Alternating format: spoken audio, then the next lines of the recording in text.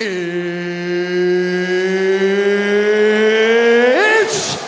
time! Touchdown! Caught by Westbrook for a touchdown! That was ugly. I hate that when that happens. Spike the ball, it comes up and hits me. In my you-know-what. We want to go to Pac-12 Championship. No doubt. Pac-12 Championship, that's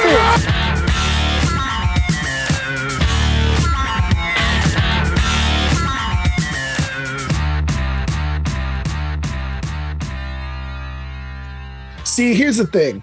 Anything you say in the summer, you can't really hold yourself to it. Right, Ziskin? I can hold myself to it. I didn't have Deion Sanders in the near future. So here we are.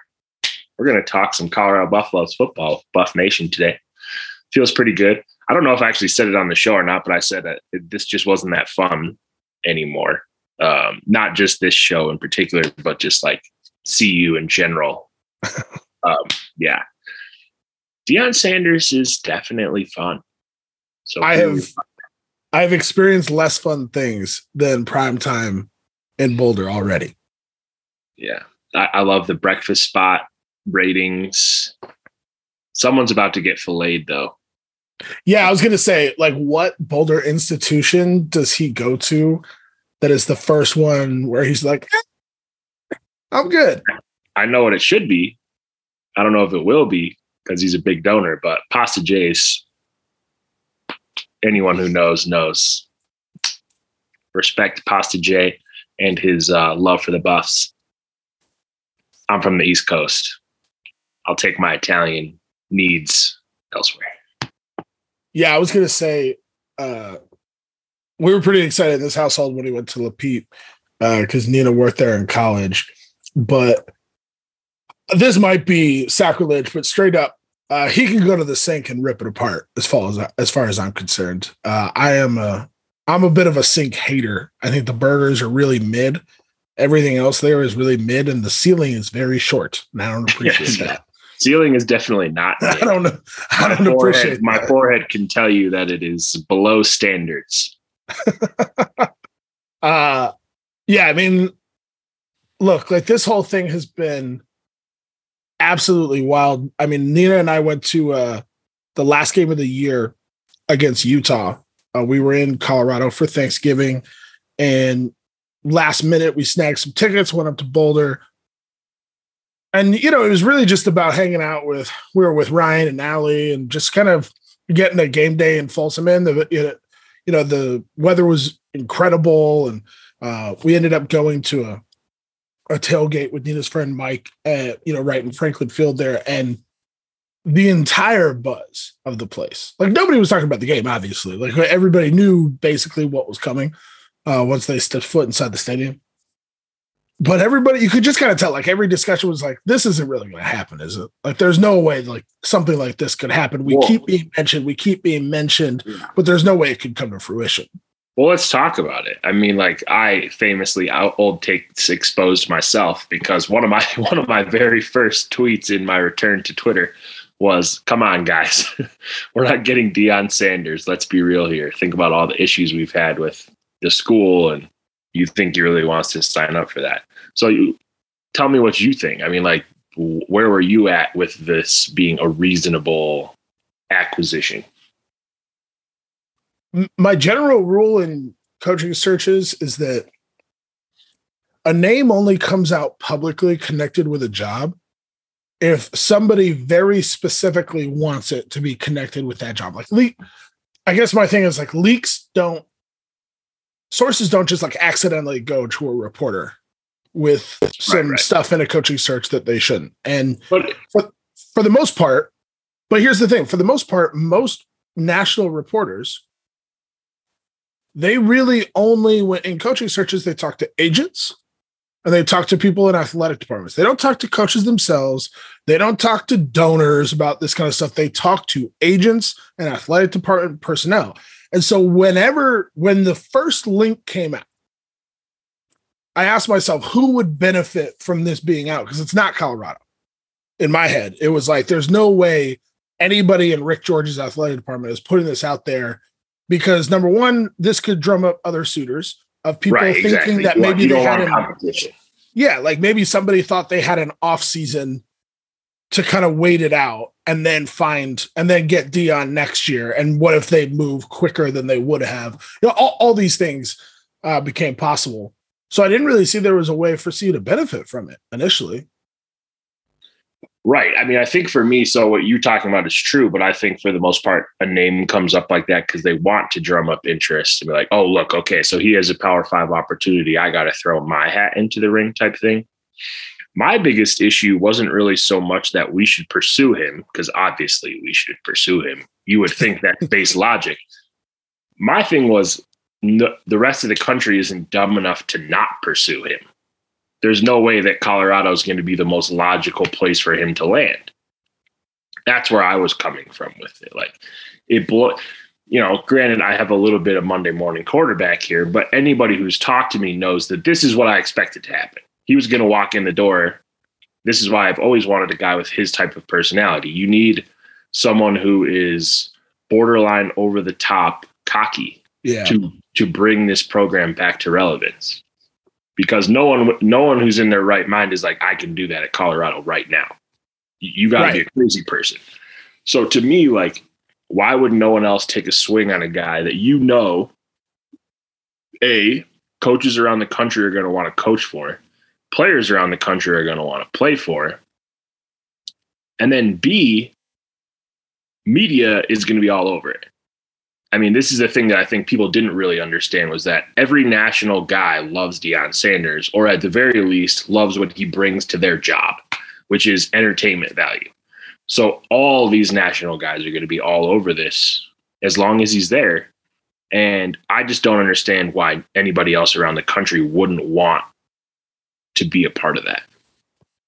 Yeah, I remember thinking, if we to the coaching search again, the three names that we heard the most often were, at a certain point, Deion, right? And then Bronco Mendenhall and Tom Herman. Those were the three names most consistently that were in the public eye, on Buff Stampede, from really people you talk to, those, a lot of that's where a lot of the buzz was, at least. That those names kept coming up. And then Ryan Walters as well. Especially the back half. Right, the back half, yeah. Yeah.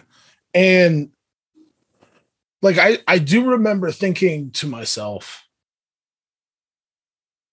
I saw Bronco Mendenhall a lot like Mike McIntyre, a guy who could probably get enough guys in with their talent evaluation to get us back to where we're winning 5 games a year with a pop up to 6 and 7. But that guy in a place like Colorado, that. Here's the thing. I know Virginia is a tough place to recruit to with their academics and kind of their standing in the ACC. But also, you're an hour outside of DC, Northern Virginia, which has good high school football, not elite, but really good. And Baltimore, you're a couple hours away from Virginia Beach. That entire metro area, there's a football culture there. You have access to the metro areas, whatever guys you can get in there. BYU has its own international network of recruiting grounds. At Colorado, I really believe that while Bronco could probably find the guys to get us up to 5-6 wins, and maybe even Tom Herman, I've said this before to you and probably on the show. I don't care who they hire as long as they can get us a quarterback that is, good enough to win us 6 or 7 games, not quite on his own, but you know what I mean? Yeah, we've learned that the coach, I'm not going to say it doesn't matter, but if you don't have a great quarterback, you're not going to win. If you don't have a good quarterback, you're going to get blown out. Exactly. You can have a good coach, but if your quarterback isn't up to par, and we haven't had one for the entirety of my fandom, more or less, you're not going to be good enough to compete on a regular basis. I had resigned myself to, all right, it's probably going to be Bronco or Herman. And, like in 4 years, we're probably going to be where we were for most of the McIntyre era. And maybe, just maybe, that floor has been risen enough to then we go get somebody who's like moderately more exciting than them. Like that's how I had been trained to think about how this was going to go, because it was CU. And the truth is that like, nobody knows how any hire goes, but like what I am just at the end of the day so happy about, like, no matter how this goes, straight up, I don't care if even we're not going to go winless, but like if we went winless next year, I would still be incredibly happy with the way the process of getting Deion to Boulder went, because we went for the name, the biggest splash. We went clearly, Rick kept saying all in. We clearly have gone all in. And regardless of what happens from this point, seeing CU do that, we have never seen it in our like fandom. Yeah, I would agree 100%. I mean, we'll be more entertaining. We'll be in the spotlight a little bit more. I agree. I obviously don't see us going winless, but even if it does fail, let's just put it that way. Like, even if Deion does fail in Boulder, it will have been spectacular. Like there's a difference between Karl Dorrell failing and Deion Sanders failing, to me. And really, kind of going back, I'm going to put this on Jeff Bzdelik for a second here. Kind of the same thing. Like, okay, it didn't work out the way we wanted, but we got facilities out of it.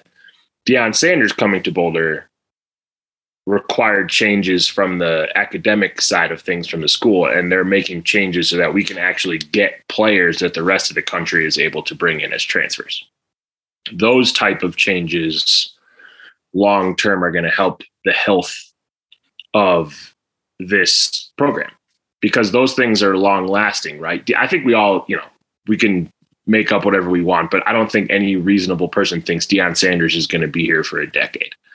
If he has a ton of success, he's going to have offers from literally everyone down the line, right? So I think we all need to be understanding, okay, 2 or 3 years down the line, has he gotten us to a place where we're competing? And then where our athletic department needs to learn is, don't panic and hire somebody safe following that up. Everyone wants to blame Mel Tucker for what happened, but if Rick George did his job and did the exact same thing he just did to hire Deion Sanders and got aggressive and creative, we wouldn't have been where we are right now. So hopefully he's learned from that. And I think obviously he has, because Deion Sanders is in the building, right? And hopefully next time, because we are going to be in that position again, he's going to get a job somewhere else at some point. We need to be prepared with the next guy that can elevate the prestige of the program. Yeah, I basically had that monologue written out in my notes for this show. Like, I want to get to some of the culture stuff that's been happening. It's really incredible to watch. But like, the last thing I'll say about the search and, whatever future searches is, like, as you said, Deion made it very clear in his press conference, like, his calling, as he put it, is about growth, right? It's about the new challenge. He played for a lot of teams. He played multiple sports. He started a prep academy. Like, this is what he does. He tackles new adventures and new challenges. And so we have to be honest with ourselves that like that's going to happen. But there are two things about just the fact that he is here that prove to me, or at least tell me, that I should expect things to be different in the future. And the first thing is that everything you just mentioned about all of the changes that are being put in that were instrumental in convincing him that he could come here and be successful will outlive him. And so let me just interrupt you real quick and say that we obviously need to see those changes happen. Like, they're all talking about it now, but it needs to become an actual policy that gets implemented. But with Deion here, you assume that is going to happen. Well, and DeStefano said in the Daily Camera that it was actually an easy process. He didn't realize how easy it was to implement the change. It's weird. Like, fuck off, man. Like, yeah. Okay. Yeah. Oh, congrats on doing 5 minutes of effort, dickhole. And so it's like, so those things are going to outlive him, but also, and this to me will lead us kind of into the discussion about culture here, is that, man, there are certain, I'm trying to think of a good example here, but maybe a good example would be Cincinnati, or somewhere like that, where when, they had a couple coaches leave after being successful. Yeah. And sometimes what is just as good for elevating the status of a job is seeing who takes it. Like I've always said with regards to Boyle, right? Like your job is only as good as the candidates you can attract. And, that sounds obvious, but like a lot of people don't really get that. It's like your job is who wants it. And right. It doesn't matter what we think about it. It exactly. matters what the coaches think about it. Yeah, for sure. So the perception nationally that Deion Sanders came to Colorado, I really do believe that will pay dividends down the road. It's like that is kind of the snowball effect from the policy changes of people saying like, man, like obviously we're expecting him to have success and he needs to have success, but like right. that, I think I was just going to say, like, obviously he can't go 2-10 and 1-11. People are obviously going to lose that luster, but yes, you're right. I think if he is able to attract talent here and there's proof of concept to that, then even then, like the wins on the field become less about the Colorado program and they become more about the coaching staff. Like if we can build out a talented roster and we have 4 stars committing, we're going to talk about that. I think that even is enough to show that Colorado is still a place where hot name coaches can come and get talent here and then rely on their ability to coach and win games. Yeah, if they have an even playing field with the rest of the country, which they have not had, it's a more desirable job for sure. I mean, I think that's the most frustrating thing for me about this. I'm not trying to be a negative Nancy, but like the school literally did put in like a month's worth of giving a shit, and we went from 1-11 to Deion Sanders. Like, how many years ago could we have simply gave a shit and been relevant? That we've been sitting here in 20 years of absolute dog crap. And it really didn't take much for us to put ourselves back, on an even playing field with a lot of the rest of the country. That, like it's exciting that we're here, but I look back and it's like, man, a lot of frustration and sadness and mental health drama related to this program. That really could have, as you just said, as Phil DeStefano said in his own quote, it wasn't that hard. Thanks, buddy.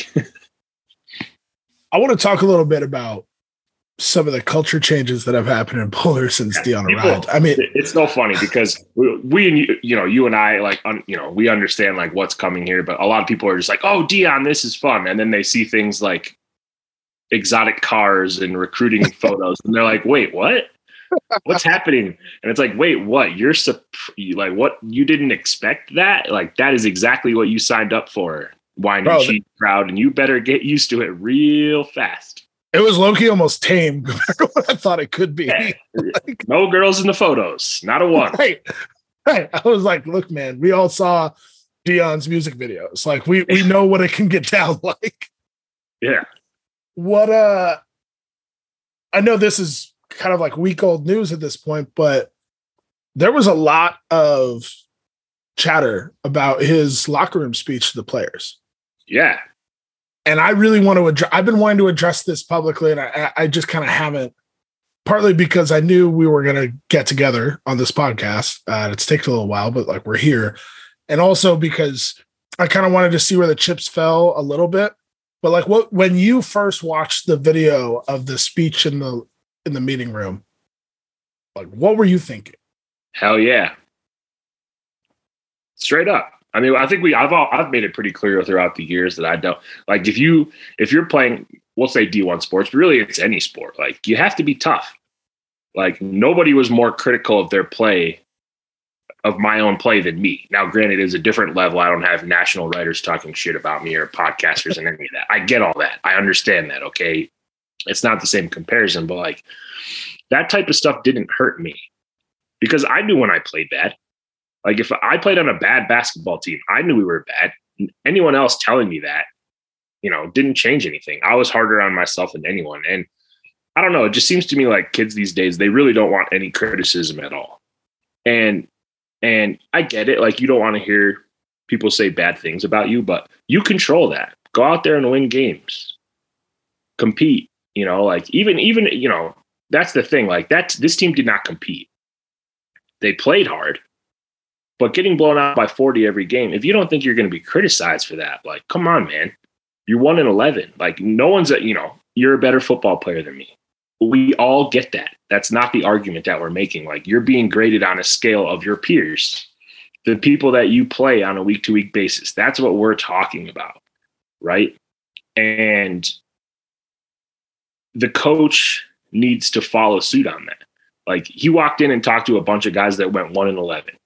Deion Sanders knows going 1-11 is not acceptable. So either you guys step up and improve, or I'm going to find somebody who will. And that, it's a cruel business. That's how it is. That's how college football is. Transfer portal the way it is these days, all the kids wanted it.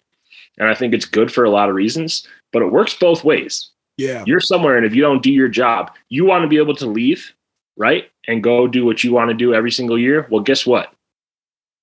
They're going to be able to tell you to kick rocks too, because that's how it works. Yeah, I think you nailed it. And I think the part of it that really stuck out the most to me was when he talked about the beautiful facility, and he said, my boys back at Jackson State would kill for what you have. And you don't respect it. That's 100% true. And he said, you don't respect it.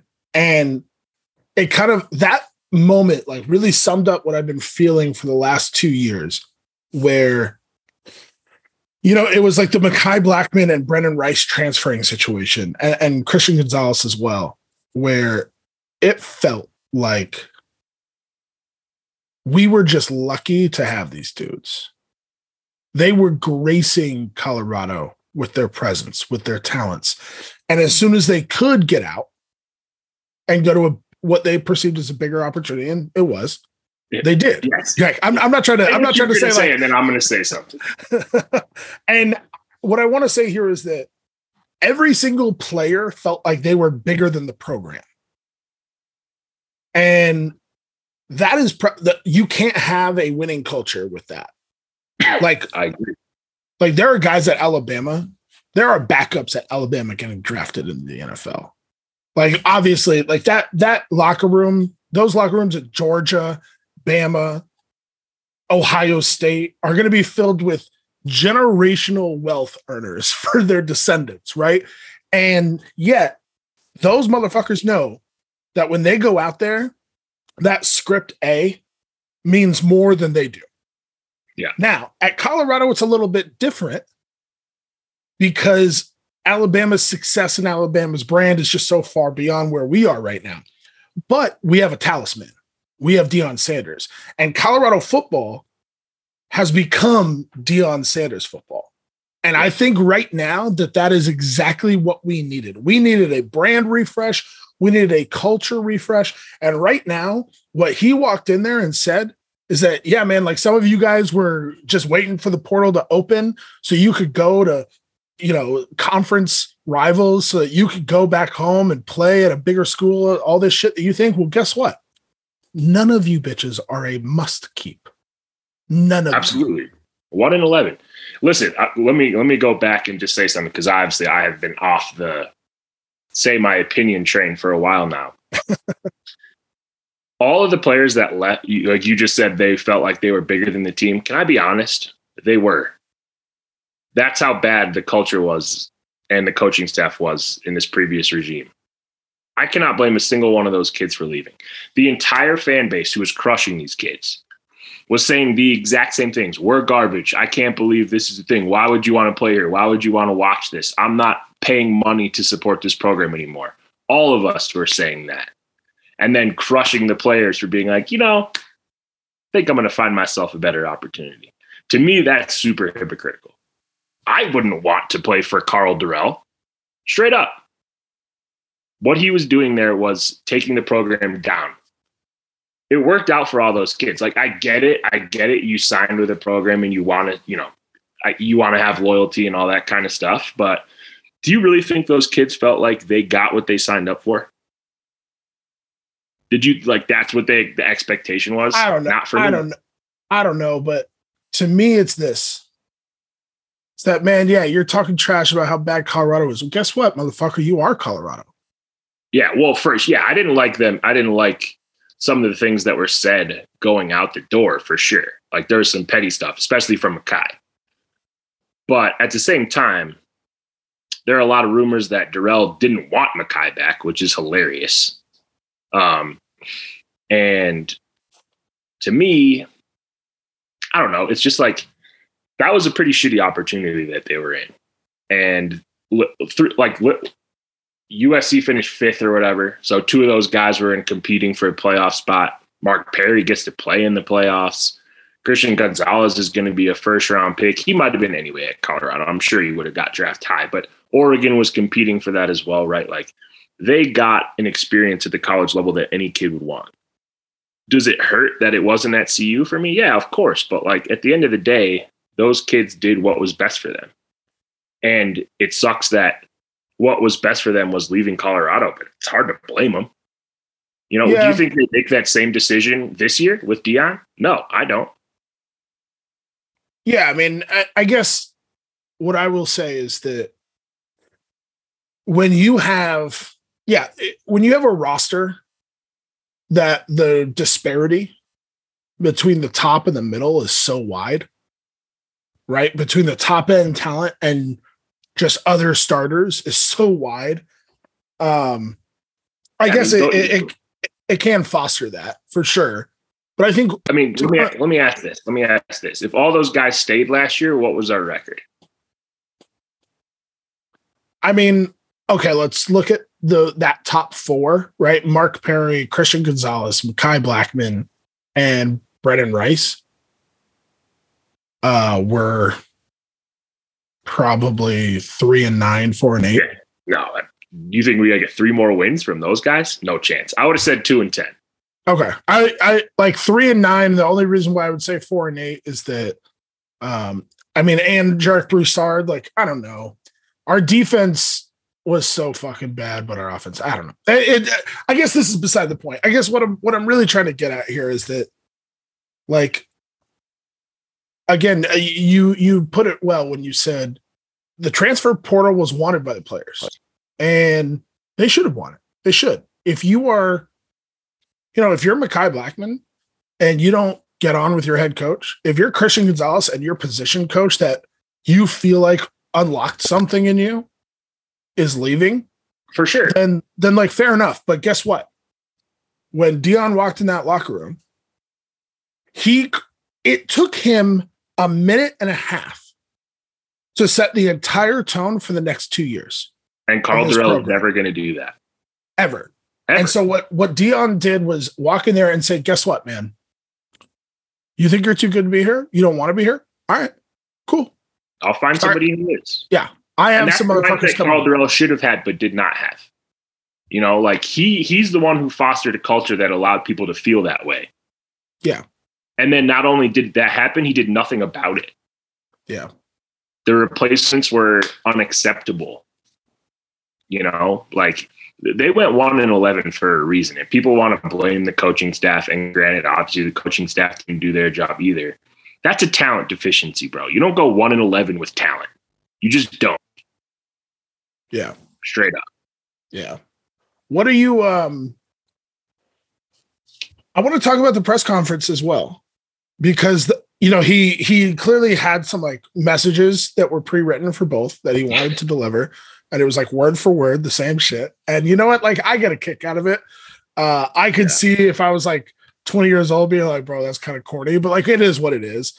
Like, if with that being said, if somebody just told me like I can hit the fucking curb, I'm not telling him he's corny at all. I'm like, God damn, this motherfucker is real. But like, in the press conference, I have never seen anybody win a press conference like Deion Sanders won his introductory press conferences. Can I just say I'm going to be negative me because that's what I do. But like the reaction to everything that he could literally say, "Go fuck yourselves," and the entire fan base would be like, "Yeah, ooh!" Everything that he says right now is going to be hit with 100% success rate. So it's kind of funny to me, like, just watching the fan base go wild. There's a couple things that he said that I'm like, wow, if somebody else said that, people would be real pissed. Like, I saw he wanted to pull down the pride and tradition quotes, and the uniform. Like the fan base, if that was anybody else, would have been like, whoa, I love you, but you need to fucking chill. And that conversation has not happened at all, because I think they see what's coming with the culture changes and stuff.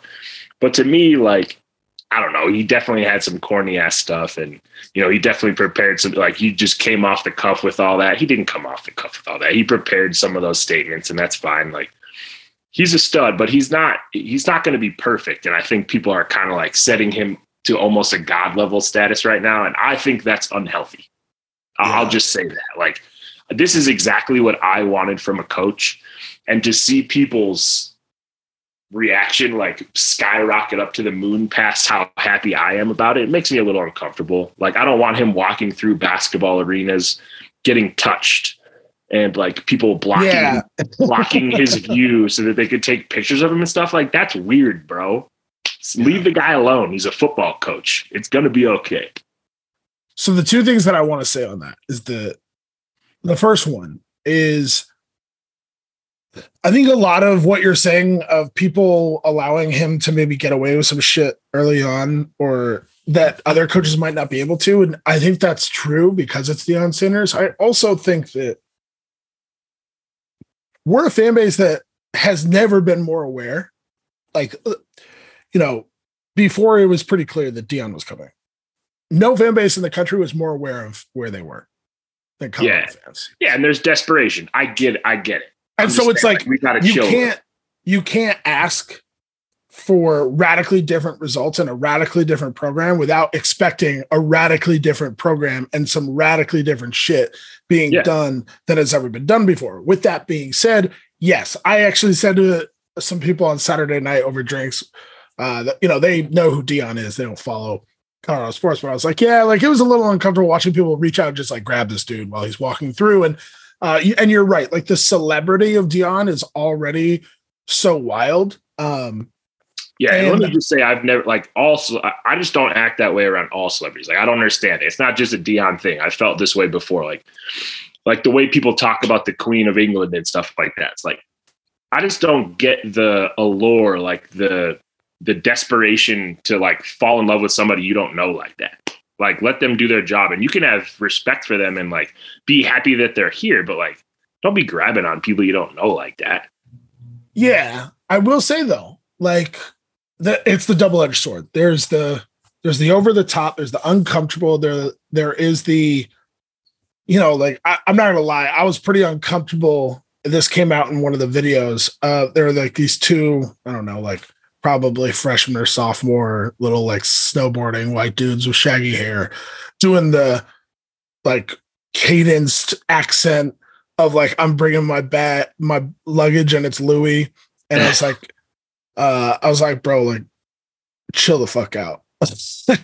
like I'm not gonna lie. Like, I was a little, there's been some shit that I'm personally not all that comfortable with, but I will say that the other side of the sword is undeniable. $50,000 of merch in one day, all of a sudden the second most followed Instagram and Twitter account in the conference. Like, what? Okay. Like, to put this into a constructive observation, the PR, all of this is proof of what every fan has been saying, that a football program can do for a university is change its brand nationally in a positive way. Yeah. That I don't want to dwell too much on the other side of things, because we're seeing a complete shift in the way that Colorado football is perceived nationally. And Klatt said it on his podcast that CU is the most nationally relevant program that there is right now in the last 2 weeks. And you know what? Even in the midst of the college football playoffs, maybe this is just my bubble and that's fair, but like, I have never seen a coaching hire generate in sports generate this kind of media movement. I've never seen it. I agree, but are you surprised? I'm not gonna lie, bro. Like, I kind of am in one way. Like, I knew that Deion is one of the biggest celebrities in sports. like without a doubt. Think about how much airtime he got at an HBCU. Yeah. And again, this is maybe just like the damaged part of my soul being a Colorado fan. But I was worried. I didn't know if I thought it would happen, but I was worried that the negativity around CU football would impact the coverage to the point where it was less about like, holy shit, look at this hire. And it's more like, what the fuck is Deion doing? See, I think the negativity is fully controlled in our fan base. I think the general national perception of Colorado football is that it's sad where we have gone and that almost all of those guys would prefer us to return to glory. Like, that's why, because most of the national guys are like, Colorado needs to come back. It's what's good for college football. That's how I generally see the perception of Colorado, where it's like, oh, they're being made fun of, like how bad it is, but like in a sad, I wish this would change way. Like, the negativity and the hate is all internalized in our fan base, like where it's gotten toxic and bad. It's not like that around the country. Right. Yeah. I mean, clearly, I think you're right. I mean, I had a completely different idea of where this might go. And I don't know, man, like you said it earlier, you said it in our text, like you can't think of anything more fun than Deion Sanders. Like, this has been a whirlwind. I want to get to some of the stuff that's actually happened. Like, what was it? Day one, we get the 2024 5-star wide receiver. You want to know how ridiculous of whiplash I had right now? You want to know what my initial reaction to that was? Oh, it's not a kid from this class. That's a bummer. We need help right away. Legitimately, that was my initial reaction. And then I'm like, wait a second. That's my reaction to us getting a 5-star? Like, what the hell am I doing? Bro, like, all right. On that note, then we get the Notre Dame 4-star running back from Kansas City. I think from Kansas City. Yep, Dylan Edwards. And I mean, it looks like more on the way. And here's the thing that I was low-key worried about. Like, when Deion was like, I'm bringing my luggage and it's Louis. First of all, what a fucking line. Incredible. Like, what an incredible line. But the type of stuff that a lot of this fan base isn't ready for. I was a little worried that it just meant like a bunch of guys at Jackson State that he really liked. Obviously, I didn't think that's all it would be, but I thought that this would generate wild ass interest in recruiting in the transfer portal. I did not know that I should expect it to be this. Yeah. I mean, I think there's two sides. Like, there hasn't been, we only have 3 commits, right, that have come on since he's gotten there. So it's, there's been a lot of interest. You know how I am with recruiting. Interest means nothing to me. You got to seal the deal. I'm not going to change that mindset just for Deion. Do I think he will do that more often? Yeah, of course. Absolutely. We're going to get some guy. We're going to improve the talent on this roster for sure. Me being me again, though, I would caution people to chill just a little bit. Like, this is a 1-11 roster. He could do a lot of damage this year, and we're still not competing for a national championship this next year, or maybe even in a couple of years. Like, I think even he said in his press conference, like, it's going to take longer than you think. And I hope people just kind of enjoy the ride. That's, I think, I did a lot of work on myself, and like, I'm in a much better place with this program than I was a year or two ago. To me, like, I'm looking forward to just being able to watch us compete and have fun and enjoy like the actual games. This team's not going to go 1-11. They're not going to lose every game by 35 points. But I think I have a somewhat reasonable expectation that they're going to compete. But I'd be surprised if they're a top 25 program in year one. Like, people are going to look at USC and say, "Oh, well, it can be done." But come on, man, that entire roster is full of 4-stars, 5-stars. It's a little bit easier to get plug and play talent in the transfer portal when you have that baseline. We don't have that baseline yet. It's going to take a little bit of time. So I was going to ask you where you saw this team next year. And well, we got to see. That's kind of what 50 guys that have to come in.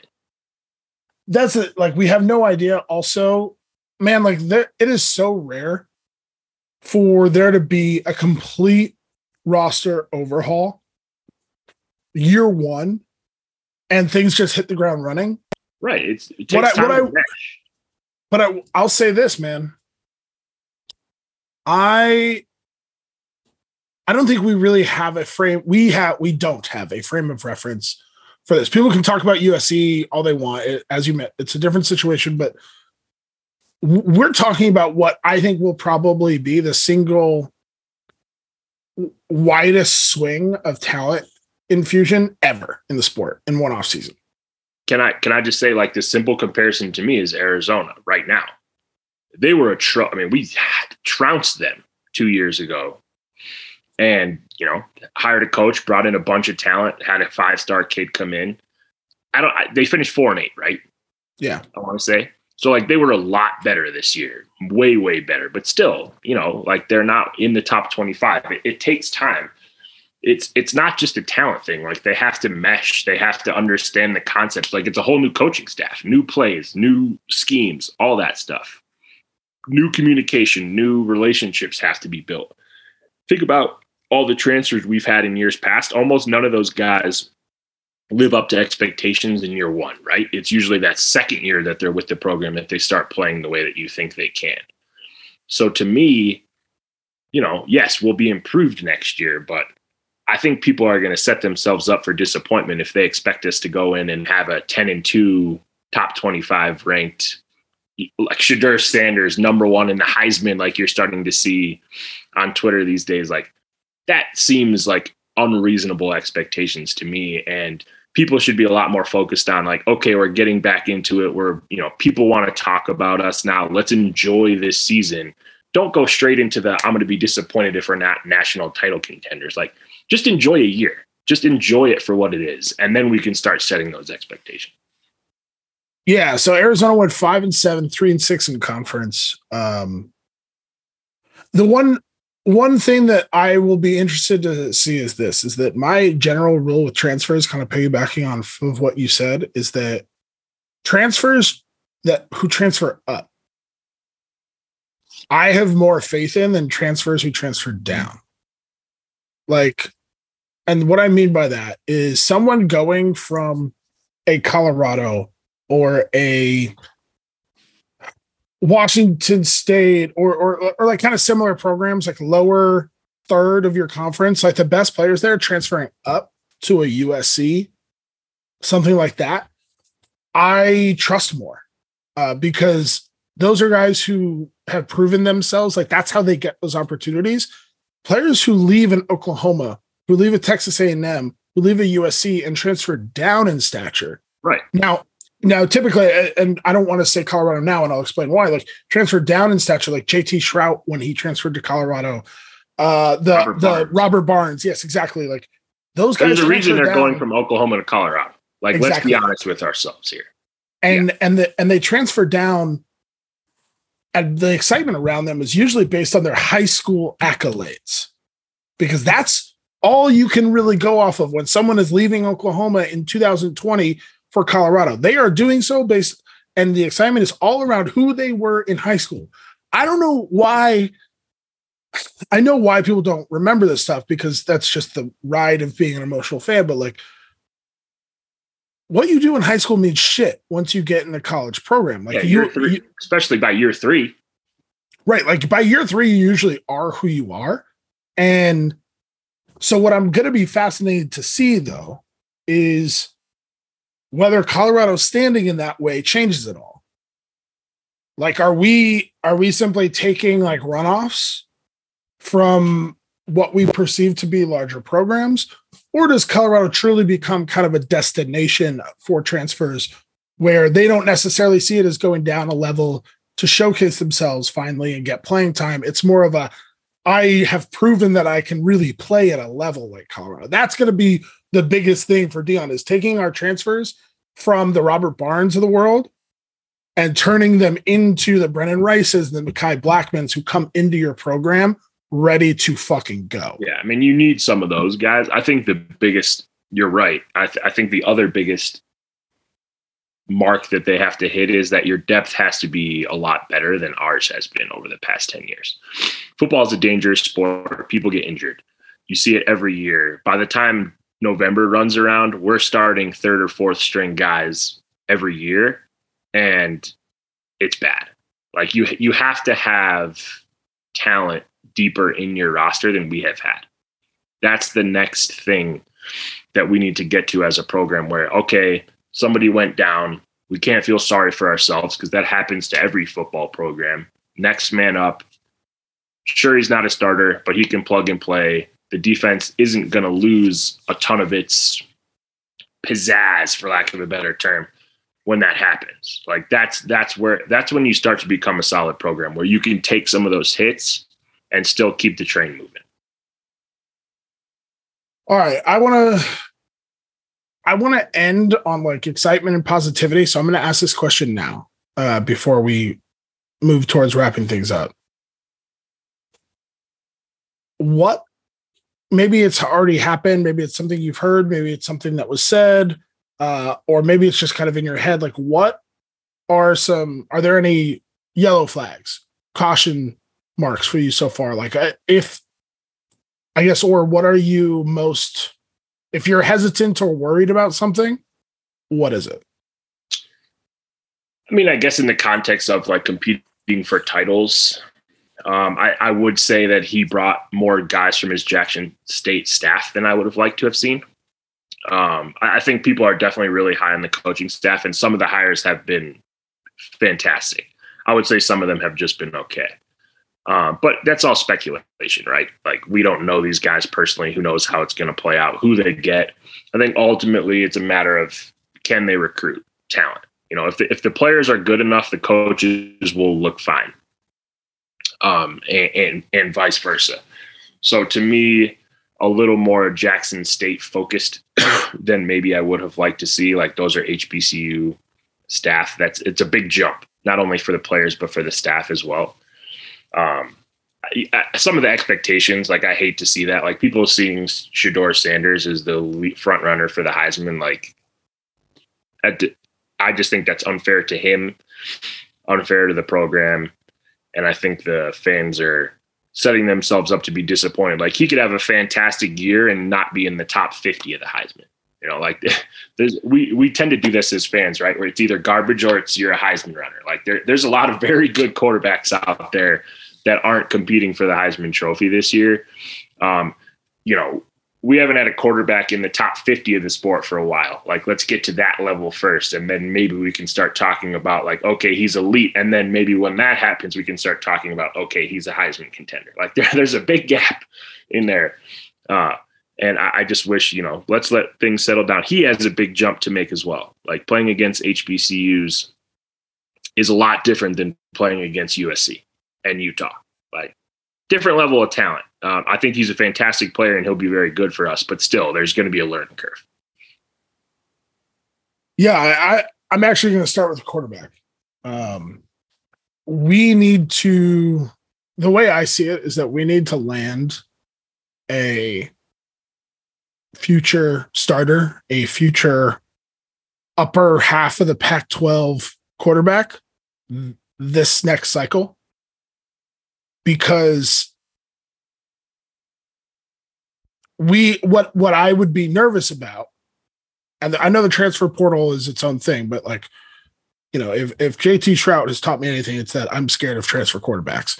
I know plenty work out in other places. I'm just scarred at the moment, so I'm protecting myself here. But, like, the reason why I think we need to land a high level quarterback this cycle is because we're going to need somebody to step in when Shedeur leaves, and that's where you can take your biggest step back is at quarterback. Yeah, for sure. And so that's my worry. I'd say, you know, the tough thing is that, like, guys don't want to wait anymore, right? They want to play right away, and you don't get to do that at Colorado when Shedeur Sanders is here. I saw a stat, and I didn't back it up, so this could be wrong, but I'm sure it's closer to this than you would like to think. Someone told me that in a recent class, I think it was 2020 or 2019, 45 of the top 50 quarterbacks have transferred. That's insane. Yeah. Yeah. You know, so it's very difficult to find guys. And, you know, we've put ourselves in a situation, like, we're obviously excited about Deion and Shedeur, but we saw how it went with Cody and Dan it's not the same situation necessarily, but it is hard to recruit a quarterback when the coach's son is the quarterback. You know, the benefit is that he's a sophomore. The benefit is that he's, But I mean, you're not going to want to come into that program and play behind him, because the natural inkling is that, of course, he's going to get the benefit of the doubt. And he is. Deion Sanders made it very clear that he is going to get the benefit of the doubt early on. So, you know, I think he's a good player, but at the same time, you're right. It's going to be a battle to fill out the depth there. You're going to have to find somebody who really trusts Deion to develop you. Definitely. Yeah. So that I'd say that's definitely my number one worry. And then kind of going along that is just, I think the expectation game, but more than that, I mean, what I would worry about, and this is just, you know, when you've been a lovable loser for as long as Colorado has, you kind of learn to cope by either finding happiness or finding comfort and like being somewhere that quote unquote does things the right way or does this or does that. Like you grasp at straws for any sort of comfort that you can to, you know, lessen the sting of what you're actually going through. And, you know, I said earlier that what this program really needed was for someone to come in that was larger than life, to provide legitimacy and provide excitement and provide energy and get everybody to really buy into one vision. I think that as that flushes out, as that grows, like where we go from here, whether that's with Deion in, you know, 3, 4, 5 years, whether that's after he goes to another opportunity, whatever it is, we're going to need a program identity that is Colorado football. And that's hard to do. And that's hard to grow sustainably and with real roots when you kind of know that you're going to be in another coaching search in a few years. Like maybe, right? Like maybe there's a chance that this goes radically different than Deion has kind of prepped us for. But like the best programs in the country have identities that are program based. And there are a few. There are the best ones. The best. Yeah. I think what I was going to say is in the NFL, you see that a lot more. In college, it transitions a lot. You know, like it's, even Alabama, like for a long time, they were kind of plotty and they played really strong defense and they still have the defensive side, but now they're really up tempo and play fast and score a ton of points. Like it does kind of maneuver around a little. But this is where I almost disagree. And Alabama's almost the perfect example is that their offense has changed, but the identity of that program, that at first it was Saban. Like when he first came in, like Alabama had been in the shit for a long time.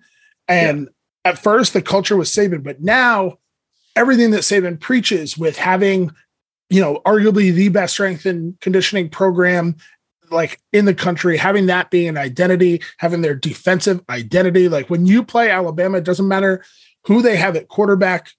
You are in for a physical war, unlike you see really anywhere else. When you play Ohio State, doesn't matter who the coach is right now. And that was partially because you had that smooth transition from Urban to Ryan Day. And that's where like coaching can help ease it through. But like that is a program that is, we have playmakers. We are speed. We are the SEC of the upper Midwest. Like those are those identity markers that can kind of carry you through.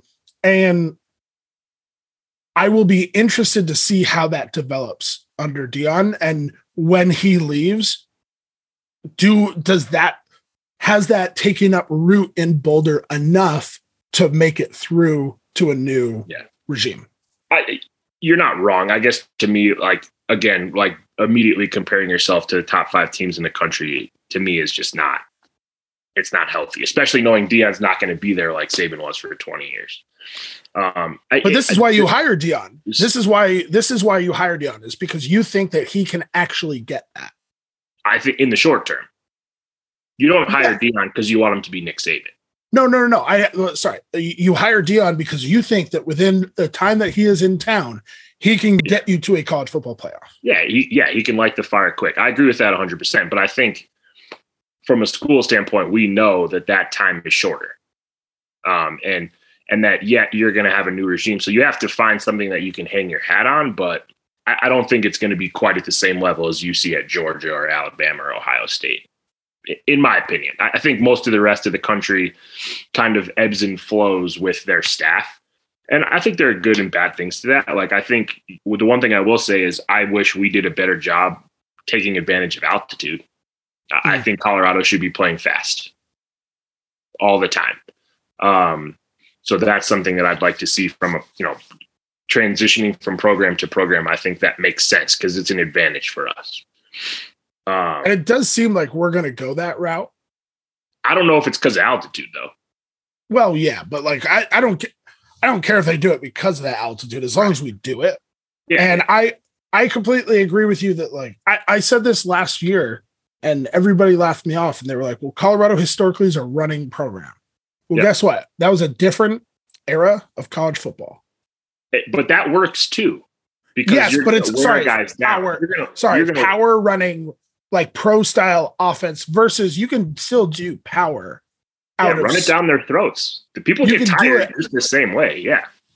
But what I guess I mean is you can win a lot of games in a lot of different ways, but the way to maximize talent deficiencies is not by lining up in the fucking eye. No, right? It's not old school, quote unquote pro style offenses, although that term is kind of out of date. Like, what it is that you can play fast in a lot of different ways. It can be spread air raid. It can be, the Chip Kelly offenses. They were the number one rushing team in the country, like almost every year. That's what I mean. Yeah, you can run the ball. Yeah. Okay, then sorry, I didn't know if I was explaining what I actually meant by that very well, and I don't think I did. But, like, nonetheless, if you can get to a place where you utilize the altitude, it can look a lot of different ways as long as it's fast.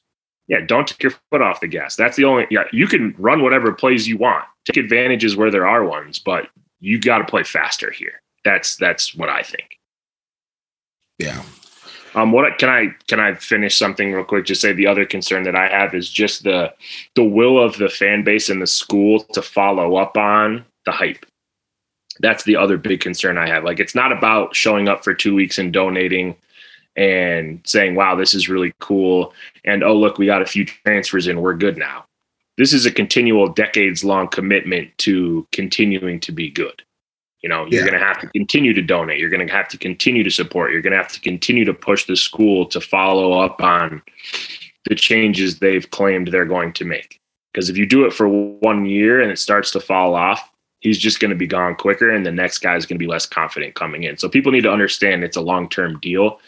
This is a honeymoon phase, and it's going to be a really fun one, but don't get divorced after year 2. Yeah, to follow up on that, I would say that what I really hope is that what we've seen already with the fan base jumping on board and just the exposure and all this stuff we've always talked about, and everybody talks about football as being the front porch for your university. I hope that the university has finally realized that. And that not only did they decide to make it that, but they have seen that it is based on the last 2 weeks. But to your point, that only sticks it out. That only lasts if we last. Right. If we treat it like we've always said, well, if the program does this, then I would donate if. I would buy season tickets if. Well, guess what? The if is fucking here. And if you're not doing everything that you said you would, like, look, I live in New York. I put down 2 deposits for season tickets for next year because I want the chance. And I said that I texted you and said, if they hire Deion Sanders, I am buying season tickets. Right. I didn't really realize how hard it might be, but I think we'll be all right. Man, that reminds me of something I wanted to mention earlier when we were talking about the press conference. I feel weird being negative here. That's your job. I thought it was small time what Rick George did, including the Nebraska game and the plea to buy tickets in the introductory press conference for his new head coach. I thought it was small time. It wasn't very smart, but also he's not wrong. But that's the thing. Yeah, but that's not the point. Unfortunate thing. Yeah, that's the unfortunate thing is he's not wrong. People are going to sell tickets to that game, and that sucks. Yeah, of course. But guess what? You can do that in a mailer. 100%. I agree. The time to do it wasn't there, but he is not wrong. And so I see both sides as being incorrect in that. And if we want to be big time and we want to be Georgia, don't sell your tickets to fucking Nebraska. Yeah, it's just man, number one, you fired up that entire fan base to recreate what they did in Boulder last time. It made CU look so fucking small that in the biggest press conference in his career, he's begging people not to sell tickets. And it doesn't matter that he's right. It doesn't matter. It's irrelevant. And along that same line, saying that you don't have money to pay the coach is also yes, bro. You said the quiet part out loud. How fucking dumb are you? Yeah, we all know that, man. Don't say that shit. We get that Deion's going to bring in enough money and it's going to be fine. It takes money to make money. We all know that. Don't say that in a press conference, man. I was stunned. I mean, I think there are a lot of people who are like, oh, don't you feel like there have been people on Twitter who are like, oh, don't you feel dumb now? Rick Jordan's the best. I'm like, no, he deserves all the criticism. This is exactly my point. 1 month of effort got me Deion Sanders, and I spent the last 10 years crying in the club. Okay? He wasn't doing his job. Just because he now did his job does not mean that he was doing it before. Okay? The fact that this could get done so simply and easily tells me exactly what I need to know. We were half-assing the fuck out of it for a while there. I'm happy that he got it done and he's earned a second chance, but he was half-assing it. Sorry. And also on your great day of jubilation, you showed your ass twice on camera. A fucking moron. I'm sorry. It drove me so crazy that he would do that because it's such simple steps to avoid doing. All you have to do, you want to bring up the Nebraska game, and you should. Fuck yeah, it's gonna be an exciting atmosphere. It's Deion Sanders' first home game as football coach at the University of Colorado. You know what you do? You say, we are so excited that his first home game is going to be against our historic rival, Nebraska. That's all you have to say. Yeah. Don't say anything about tickets. Nothing. Sorry, I just lost you because I'm talking to my Siri. I'm back. Can you hear me? But anyways, here we are. Yeah. All right. You wanted to finish it with something positive, so. Yeah. So we've offered ways to temper expectations. We've offered ways, offered some criticisms here and there, but can I just say that it has been so fun to have people that know I'm a CU fan that don't follow college sports to just be like, holy shit, wait, Deion Sanders is your head coach? That has been fun. It has also been fun to just talk a whole lot of shit because there's no reason that we can't yet, right? I honestly feel bad for all my CSU friends because all of them have just texted me God damn it. I won't be able to say anything for a decade. I think the other great part is that literally nobody gives a fuck that Matt Rhule is in Lincoln right now. Yeah, which, we don't need to get too far into it because no one cares. But I actually think that's a good hire. I think they'll be fine in the long run. Yeah, but again, nobody cares right now, and that makes me really happy. Because of us. Again, why would you not hire Deion Sanders? All right. Why do you think that the interest did seem so weirdly muted? Is it just one of those cycles where big jobs weren't really open? I really honestly don't know. To me, it seems very obvious that this is what you would do. So right. I am confused. I guess some programs like Nebraska, for example, is going to recruit at a high level no matter what. So maybe they feel like his strengths don't match up to, okay, this is what we need beyond that. Sure, fine. Maybe you could see that. I wouldn't have said Nebraska would have been the natural fit for him. But some of the teams in the South or Texas or Florida, Yeah. ASU, you're willing to take Herm Edwards and not Deion Sanders? Like, okay. Yeah. Yeah, I mean, I think the other thing that I would say is, like, what job? Bro, Deion's different, man. Like, he doesn't need the money. I think that there's maybe a chance that, like, Florida State, but none of the jobs that made the most sense to him in my head were going to open. And number two, I think there's, like, listen to that press conference. I'm not a man of God. I'm not a faith person, right? I'm not a religious person. Deion Sanders is. This motherfucker believes he is ordained by God to do some wild shit at Colorado. He believes that he is in a place to do the unexpected, to do what other people say they can't. And that's not just at Colorado, but like, that's what he believes. Yeah. That's what I was going to say. I'd be careful saying at Colorado, because we're going to set these Mel Tucker expectations where everybody said he's a fraud and blah, blah, blah. And it's like, no, okay, but, you know. I mean, he said in his press conference, it's not about location, it's about a destination, right? Well, keep that in mind for us too. Like, I know. Yes, of course. Yeah. But again, it's about, just stop with the negative shit for a second, damn. It's not negative, it's just realistic. I'm just saying. Like, realism is negativism. Okay. It's negativism. That's what everybody tells me. I don't get that, but okay. It's 12:15 in the afternoon. I don't have time for this shit. What I was going to say is that, like, I wonder, had Texas A&M been open, like, is he going to a place from Jackson State like that?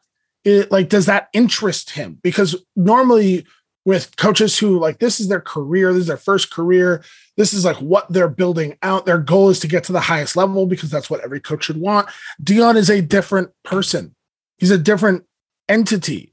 And so I wonder about jobs like that, like what interest he would have in those. Like, he's obviously going to eventually leave Colorado, but I'm just kind of fascinated that, and I think that there's something to him wanting to go places where, and maybe this could be shown in a really negative and like self-centered place, but where he is the fucking man, where like he is coming in to turn a place around and make it him. And I think that is what makes him great. Yes, it's a great, perfect fit for us. But also, why would Texas A&M not be that? It's not like they've won recently. Yeah, it's a disappointment. He's going to walk in there, win a national title at Texas A&M, and he's not going to be the man.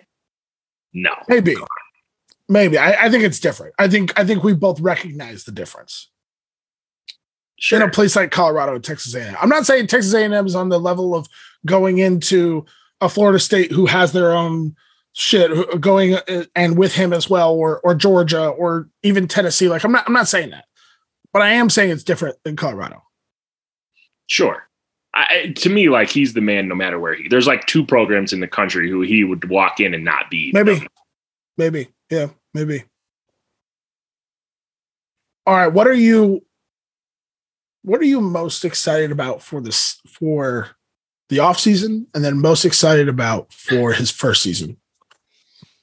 The off season, I think we're just going to get, to me, like, the culture is going to drastically switch, and it's not just going to be the staff, it's going to be the players. He's going to generate talent. Yes, they're going to want to be on social media, and they're going to want to do all that stuff that some people may describe as like soft or young or millennials or whatever, right? But like, also, the type of guy that wants to play for Deion Sanders has big aspirations and is going to put in the work to do it because he knows he has to. You go to play for Deion Sanders knowing there's going to be other guys next to you in that locker room that want your job. That, I think, is the biggest thing I'm most excited about, is breeding that internal competition. CU hasn't had that in a while. I'm not going to call out specific players because I don't do that anymore, but like, the program has gone soft. They didn't want competition. They didn't want to play tough-minded football, blah, blah, blah, right? Like, we need to get a certain type of player in here if we want to compete at a big-time level. And we haven't had those guys, at least not enough of those guys for sure. So I'm excited about that because, it's a tough sport.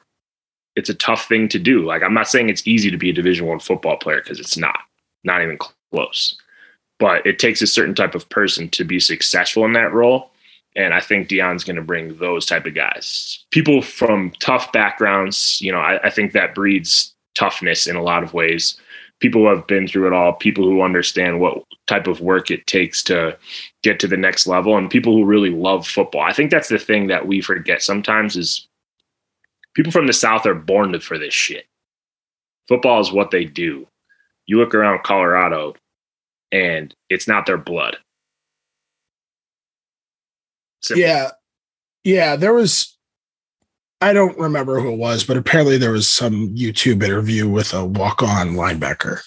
And they were asking him about the meeting with Deion and all this stuff. They also, and I forget what the question was, but he offered up this thing. He said, you know, football's supposed to be really hard. But playing football at Colorado, like, I can definitely say it hasn't been one of the hardest things I've ever done. Playing college football, staying on the team, keeping a spot, keeping playing time when you are 19 to 23 years old, 18 to 23 years old, should be one of the toughest things you've ever had to do. Mm-hmm. And granted, like I don't mean to minimize some of the things that people go through, you know, in their personal lives and all that. I really don't.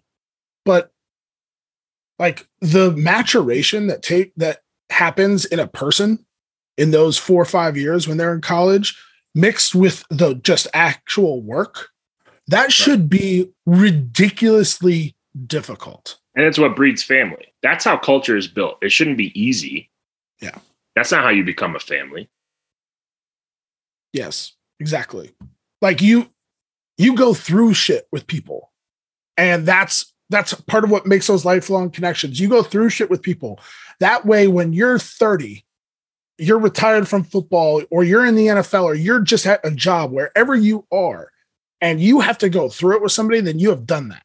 You learn to do that. You learn to fight through, to push yourself to limits that you never knew you had. That shit has not happened in Boulder in so long that, like, Boulder has just kind of been like an easy place to play college football because you get to come, you kind of get to kick it. Yeah, the expectations aren't high. You know, like they've been bad long enough. It's like, oh, okay, I got my starting job. I'm safe. I'm good. Yeah. Nobody's going to come in here and take my spot. That's the thing I'm most looking forward to see change in the offseason. When it comes to the season, I have the lowest expectations when I say this. I'm so fucking excited to see touchdowns. Right. Dog, like, I'm so excited to see just a thrown touchdown by a quarterback to someone. Yeah, I'm excited to walk into a game and feel like we might win. Straight up. Like, that's how sad it is right now. Like, I haven't walked into a game and been like, yeah, pretty good chance we win today. Hasn't happened in years. I have a question for you. When was the last time, do you think, that a Colorado football quarterback threw for 20 plus touchdowns? Oh God. I think Cepho did it one year. I think maybe his first year starting, right? He had like 28 touchdowns and 15 picks or something crazy. But before that, I have no idea. Mid-90s. No, 2001. So 2014, you were right that Cepho threw for 28 touchdowns and 15. Exactly right? Holy shit. 28 and 15. That's really sad. Tyler Hansen threw for 20 touchdowns in 2011. Okay. And before that, in 2000 and I believe it was 7, Cody Hawkins threw for 22. Nice. So not even 2 a game. I am pretty excited to see someone, you know, I don't know if we're going to see 28 touchdowns. I don't know. Like, I think I'm excited to see a quarterback. I want one single quarterback to combine for 24 plus touchdowns next year. I want someone to sack a guy. Feels like we haven't had a sack since 2016. I know that's not true, but it feels that way. You want to see sacks? Yeah. Football sacks. All right. I don't know where else to go after that, but I don't know, man. I'll say this. We're going to get questions about this. I know. Murray's not here. Murray's very busy. Murray's, trading crypto or something. Let's not blame Murray. We all barely could make this work. I fucked up once too, so. Yeah, I don't know. I'm definitely not blaming Murray. I just want to say people are going to ask us if we're back. And I don't want to commit to anything. I do just want to say this. We wanted to get together. We wanted to talk about this because, as Tyler said, nothing is more fun than Deion Sanders. And it's been since July 13th since we got together and recorded and chatted. And so we had I think the best tweet, we got some awesome, by the way, tweets about like wanting free balling to jump back. But the best was Jeremy being like, free ball and pod died so that Deion Sanders could fly. I loved that. Yeah, I will definitely die for Deion Sanders. That's for sure. I will kill this pod for Deion Sanders 1,000,000 times out of 1,000,000. I will say, I don't think we're back. No. Just from a timing perspective, that's not going to happen. But I will say for the first time in a while, it feels good to talk about CU football. I enjoyed this, and I can say that there was a good stretch there where I definitely was not having much fun. I have really enjoyed being back on Twitter. It's been very good. I'm happy I haven't fallen off the wagon, done anything crazy. So it's been good times, good energies. Let's go, Bucks. I don't even know what it would look like for you to fall off the Twitter wagon and go down the deep end right now, like as a grown up. But I'm not gonna lie, there is part of me that just wants to like create chaos and watch it. No, Will Wayman, never. Oh man. Anyways, if you're still listening, we're almost at an hour and 25 minutes. Thanks for tuning in. Deion fucking Sanders is the head coach of the year. I will say before we jump, I loved Phil DeStefano having no fucking idea. There's a press release in front of him. He still doesn't know what number head coach Deion Sanders is. Yeah. I was like, bro, can you just go like die in a ditch somewhere quietly? Wow, or at least just retire. Okay. No, can he just go lay down in a ditch and just chill? Retire. He doesn't need to die. I'm sorry. I say Tyler, I want Tyler to go off the deep end on Twitter, and now I'm just wishing like Chancellor's death. Yeah. Too far. But you should retire though, Phil. Thank you. Thanks everybody for tuning in. Go Buffs.